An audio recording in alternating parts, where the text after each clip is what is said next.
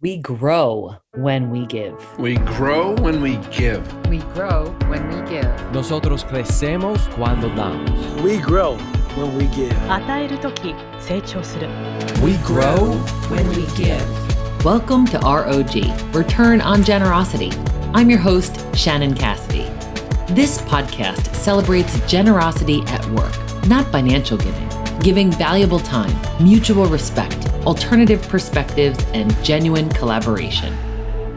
Our special guest today is Bill Strahan, EVP of Human Resources for Comcast Cable. Bill and I know each other from our longstanding partnership between Comcast and Bridge Between.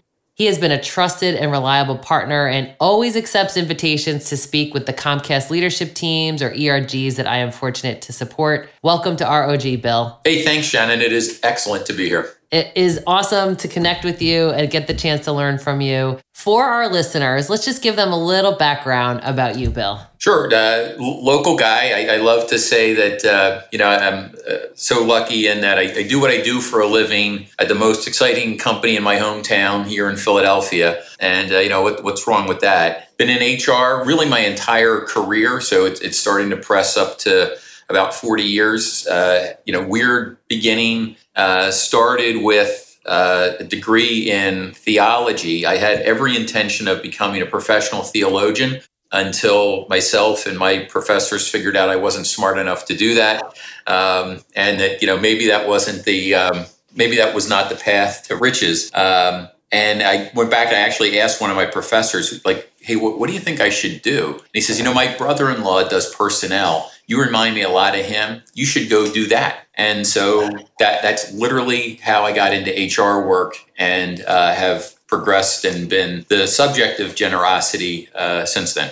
Oh my gosh, that's incredible. And as the senior most person of human resources at Comcast Cable, you model generosity. You say you're the recipient of generosity. So what are some of the ways that you have seen generosity in the workplace? Sure. I think where I've seen it is, and I think the number one thing is the allowance of micro failures. The allowance of small mishaps with neither the sense that they're being cataloged or that they're being stored up or that they are being levered in a particular meeting or a particular project in general. We all make mistakes. We all have things that have been a little bit easier or a little bit more difficult for us. And when the rest of the team, the rest of the community, when another individual allows us to have that moment of mistake or failure and then really create it as a teachable moment, as opposed to somehow a liability that I'm walking around with, waiting for it to explode at some point in the future, I think that does so many positive things.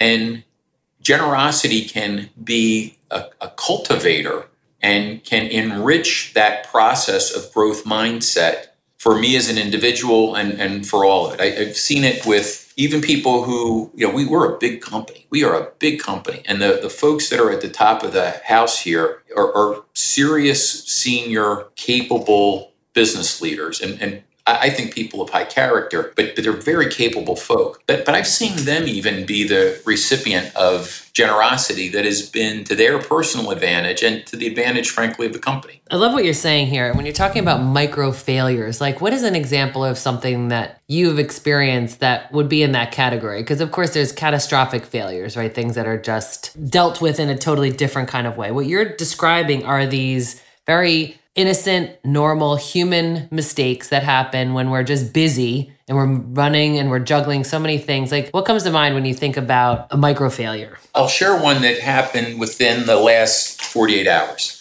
So here we are in the world of COVID, and we're still having to modify how we're going to bring thousands of people back to this campus that I'm sitting in Center City, Philadelphia. And one of the restrictions that we're dealing with is, and I won't go into all the details, but unless everyone in a place is fully vaccinated, there's going to be restrictions. And I made the suggestion of, hey, we've got 2 towers.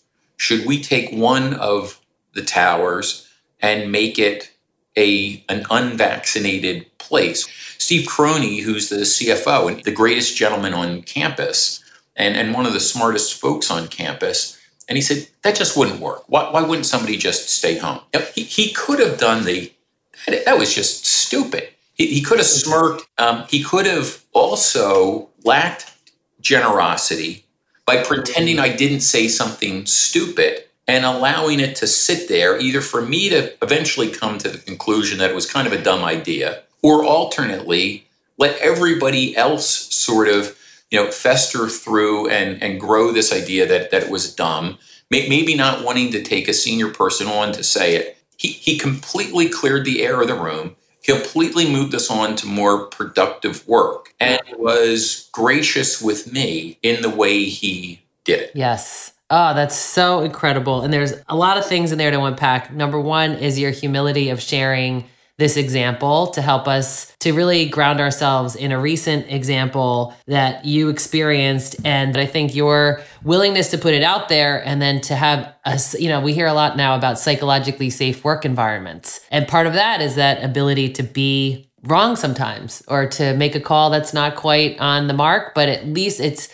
because it's accepted, you can build on it. The point you just made, I think, is so important. I know a big part of your work here with the podcast is the notion of return, not just exampling generosity, but return. I think that's where, for me, one of the elements of return when generosity begins with when you create that culture, whether you think of it as sort of a communal growth mindset or the allowance of failures, I think it is one of the practical drivers of creativity. You can have all the great workspace in the world you want. You can have all the, no disrespect to anybody, but you can have all the great facilitation you want. But if you can create an environment where my small failures, my mid-sized failures, born of good intent, are received with generosity, which again doesn't mean letting people off the hook for making a mistake, but it's saying the mistake is the mistake. You are not the mistake. You're wanting to suggest this was not the mistake. That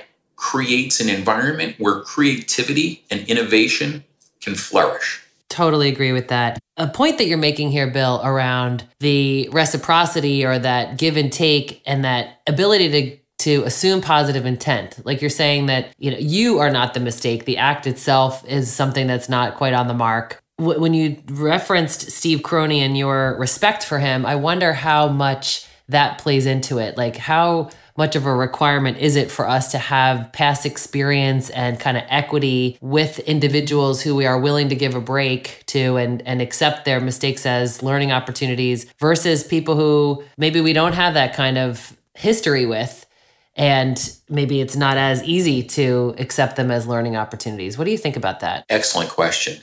Within the team, within the community, where those relationships of extended equity, connection, trust, all of those elements occur, I think that is what I think of as the cultural bucket.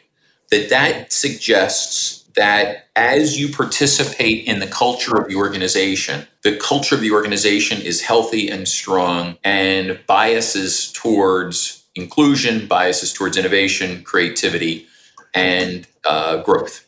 I think that's a case where when the culture and the practice of the company leans towards engaging people of high character who bias towards leadership, they don't need to know who you are in order to be interested in driving towards that kind of generosity.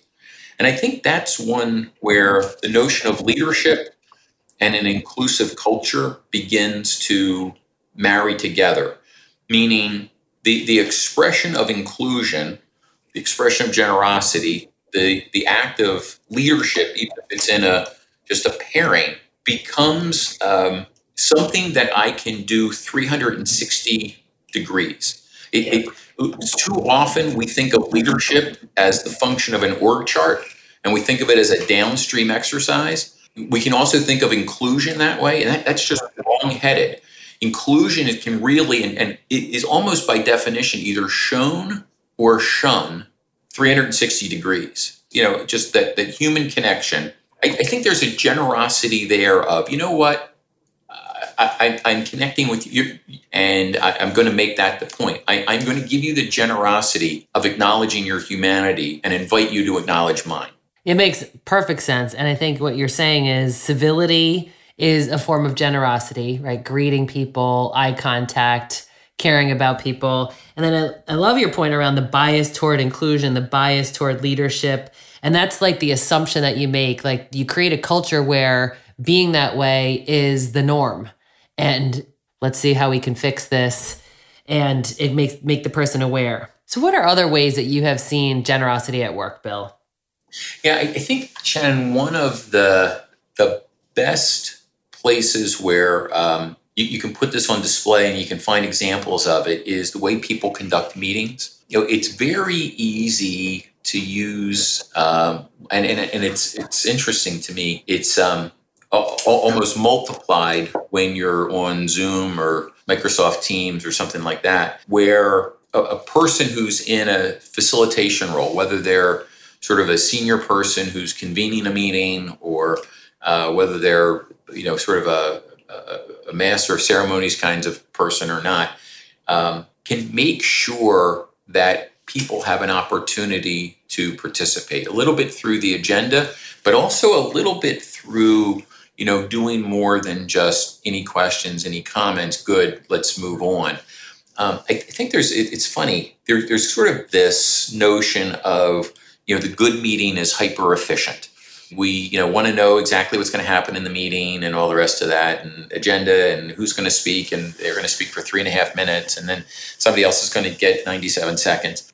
Okay. If you're really trying to drive towards the simplest communication or the simplest conveyance of information, I guess maybe that works. But I think almost always, those kinds of meetings are an opportunity to put your culture on display, to stress test it, but to also run a little bit of an apprenticeship in leadership, in management, in culture, in the course of these things. Inviting an extra person into the room who wouldn't otherwise get there is a generous thing to do. When we come back, Bill will share his thoughts about how to generously conduct meetings.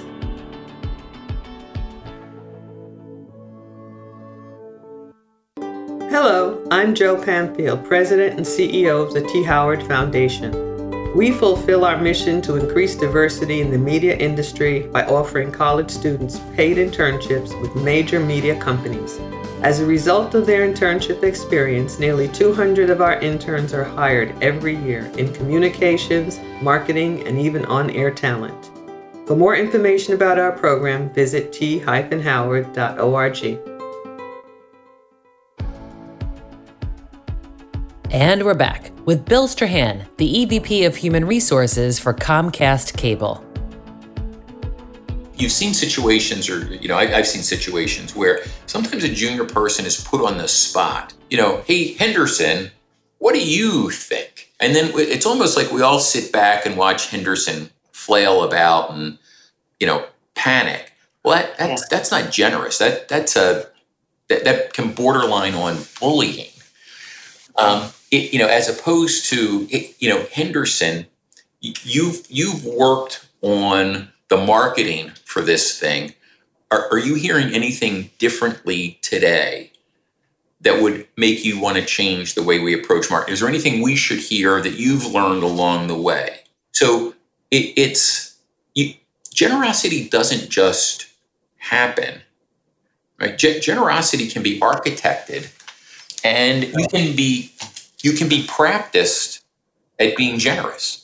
Right. So how I ask Henderson that question, or somebody asks Henderson that question, or invites them to participate, you get this a lot in inclusion and diversity work of that. One thing is being invited, another thing's being asked to dance, all that kind of stuff. Well, even the way you ask somebody to dance can vary, and people can be better at it or not. I think that a lot of generosity emanates out of people who allow themselves to experience their own empathy and who allow that to come to the surface transparently more often become better and more skilled at generosity and figure out how to do things. And meetings, again, are just a perfect example to say it is worthwhile to invest some time and resources, which is, they're scarce, but to invest them in building out people's confidence and in people's sense of belonging on the team. There is a long-term payoff for that. Spot on, Bill.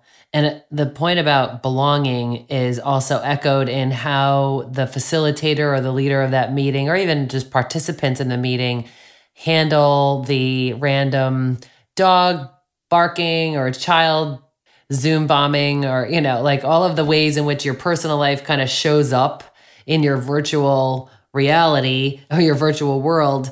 And I think that gracious acceptance of that, and really the courtesy or the kindness expressed to the person who's having those unexpected interruptions. I think that's really a good thought, Shannon. And the way, one of the things I guess I would make the observation is that, let's just say, I got the dog barking, or the plumber shows up, or, whatever, all those kinds of things that's happening these days. Or when we're in the office, it's somebody who needs to work elsewhere that day, or needs to take the phone call from the family or whatever. There can be a transactional acceptance of that, of like, fine, go ahead, no harm, no foul. We'll see you back here where the work is being done when you're concluded. There's the generous element and the powerful element. I think there's just a hint of celebration to it, of, I am so delighted to see you in a more full dimensionality than I ever would have before.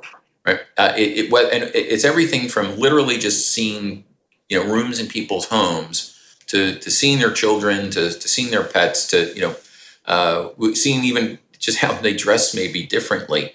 When you can get to the point of, wow, what a gift you've given me by exposing me to things about you as a person that I otherwise wouldn't have had. I am now not simply going to say no harm, no foul.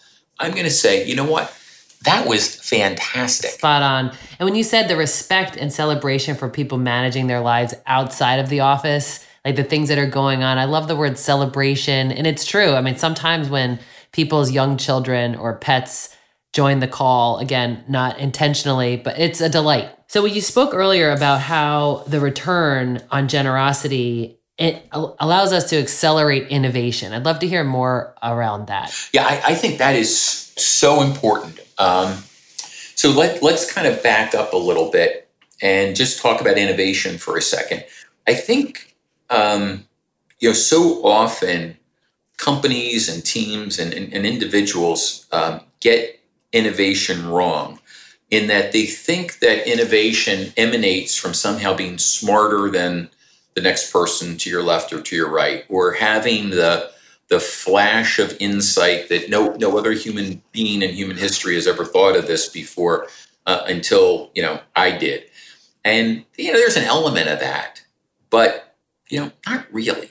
That's a little bit like the core to financial planning is to buy more lottery tickets, because maybe one of them will pay off. And it can work, right? It can work for somebody, but I'm not sure that's the strategy you want to go to for retirement, right? And I don't think it's the strategy you want to go to for innovation. I think when you get institutionally good at innovation, or when you become practiced personally at innovation, it's because you've really honed your skills around empathy.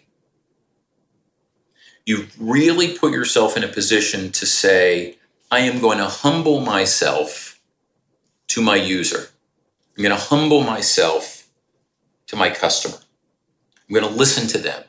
I'm going to treat them as an individual so that I can understand where is the system or the product or the environment not working for them. What's their need? What's the gap to the optimal experience for them? And then when I understand it, innovation actually becomes quite simple because it moves from I've got no idea. It's the creation story out of Genesis. There was nothing, and now I have to create something. It moves from that to a little bit of a riddle or an engineering problem of I've actually seen the gap, and now I can work on solving the gap using some of what I've known before, a little bit of insight and flash of brilliance, or maybe the combination of more than one legacy solution, but I'm solving to a gap as opposed to I'm hoping that the lottery ticket solves my retirement problems. So now we back up one more level. If I'm going to become skilled and practiced at being empathetic, generosity gets me there. There's a lot in what you just shared that everybody can apply to their lives, regardless of their status and their corporation and their current culture. Like, how can you be the person who is taking that first step and who is in creating that environment of empathy and generosity? I can see that as a competitive advantage. When you have a generous culture, how do you see that as a competitive advantage? So I think when you've got people in a marketplace, and we compete for a lot of things in the grown-up world. We compete for donations. We compete for grants. We compete for labor. We compete even for the discretionary effort of our teammates when they're here. Just because we pay them doesn't mean we've got their passion and their discretionary effort. We're competing all the time. When we are good at applying generosity so as to then use it to build up, whether it's innovation or build inclusion or build lifelong growth mindset learning, when we do that better, we become this activist organization where there's a multiplier effect of all kinds of interactions occurring. The network itself, the community itself becomes the powerful tool. And as opposed to the company that's much more rigid, much more static, where internally people have to be defensive, where they're not going to open themselves up for fear of criticism or ridicule or bullying, I have to think, and it's been my experience in great organizations that I've been in, and Comcast is at the front of that parade, where part of why we move so big and so fast and we're so effective at scale is because when that's an element of the culture, the scale becomes a multiplier for the full productive effect of our innovation and inclusion and learning, as opposed to a limiting factor. Indeed. And it goes back to what you said earlier about focusing on we all lead. Every single member of the Comcast Corporation is a leader and is treated like a leader. And that enables that kind of network, as you describe, to really take charge. And I think it could also help to correct bad behavior or behavior that's incongruent with that kind of a cultural establishment. And I think you're onto something here about how that is a differentiator, and it is a way to retain top talent, a way to attract talent that people would recommend Comcast as a place to work. There'll be a link in the show notes for people to check out jobs.comcast.com. And I also think it's back to return on generosity. So where do you see that as a long-term play, Bill? I do think the longer your strategy, the more this is effective, right? Because generosity doesn't necessarily pay off in a transactional way. What are we investing in? What are we building? It's why we're so acquisitive. I think it's why we have the capital structure we do and why we've been able to become a global organization. Well, this is no different than that. It's just like the long-term deployment of our financial capital. So when we do apply a little bit of generosity, we have to think of it as an investment and not necessarily a quick fix. It's not a plug in the hole in the wall. But if you do have a long-term investment horizon, then you end up with this stronger, more competitive organization. And the longer your horizon, the more time you have for that investment to cultivate and to build value. And I think that exactly what you're saying, Bill, I mean, the way that you've described that right now, it's an intentional investment in a long-term culture and a long-term outcome. So, Bill, a favorite quote or mantra, all of our guests share one. What comes to mind? I have to say, my favorite quote actually comes from my wife. We've been married just about 37 years. And the quote is my wife, Marie, very, very smart, very experienced person herself, said, "Remember, Bill, when you get angry, you get stupid." It's as true as anything that Abraham Lincoln or Martin Luther King or any of the other people, Ben Franklin, that we love to quote, have ever said. And it's a good touchstone for me. Yes, that is brilliant. Thank you, Marie. And thank you, Bill, for being a generous leader and for making time to share your thoughts and insights with us, Bill. I'm so deeply grateful for you. Well, I appreciate being here, but Shannon, we appreciate the partnership that we've had with you and the firm over the years. This is a wonderful side benefit to all of that. And you've been a part of that. You have your fingerprints are on that culture yourself. So thank you. I appreciate you. Oh, thank you.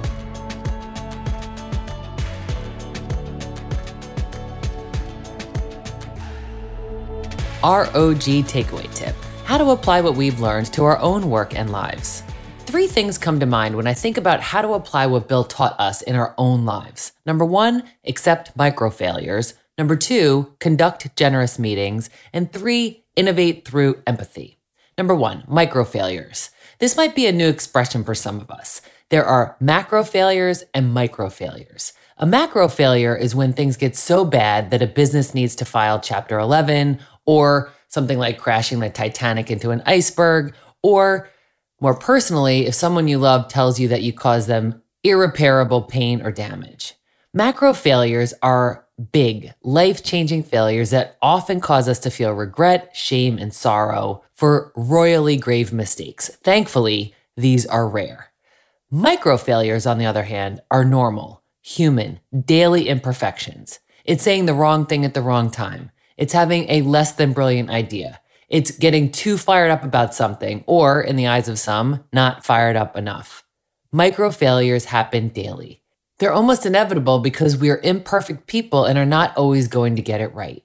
As Bill explained, accepting others and our own micro failures is an act of generosity. Let it go. Learn from mistakes and share your learnings with others.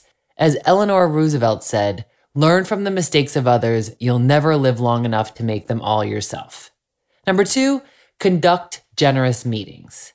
In a meeting this week, before you call on someone and ask them to share an answer or a response, practice the art of the generous setup. Be thoughtful in the ways that you ask the question or set the context so the person you're asking can win. Call out their name, recap their point of the conversation that you want them to weigh in on, maybe even include something personal about their expertise or why you're inquiring, and then thoughtfully ask them to participate in a way that enables them to competently shine.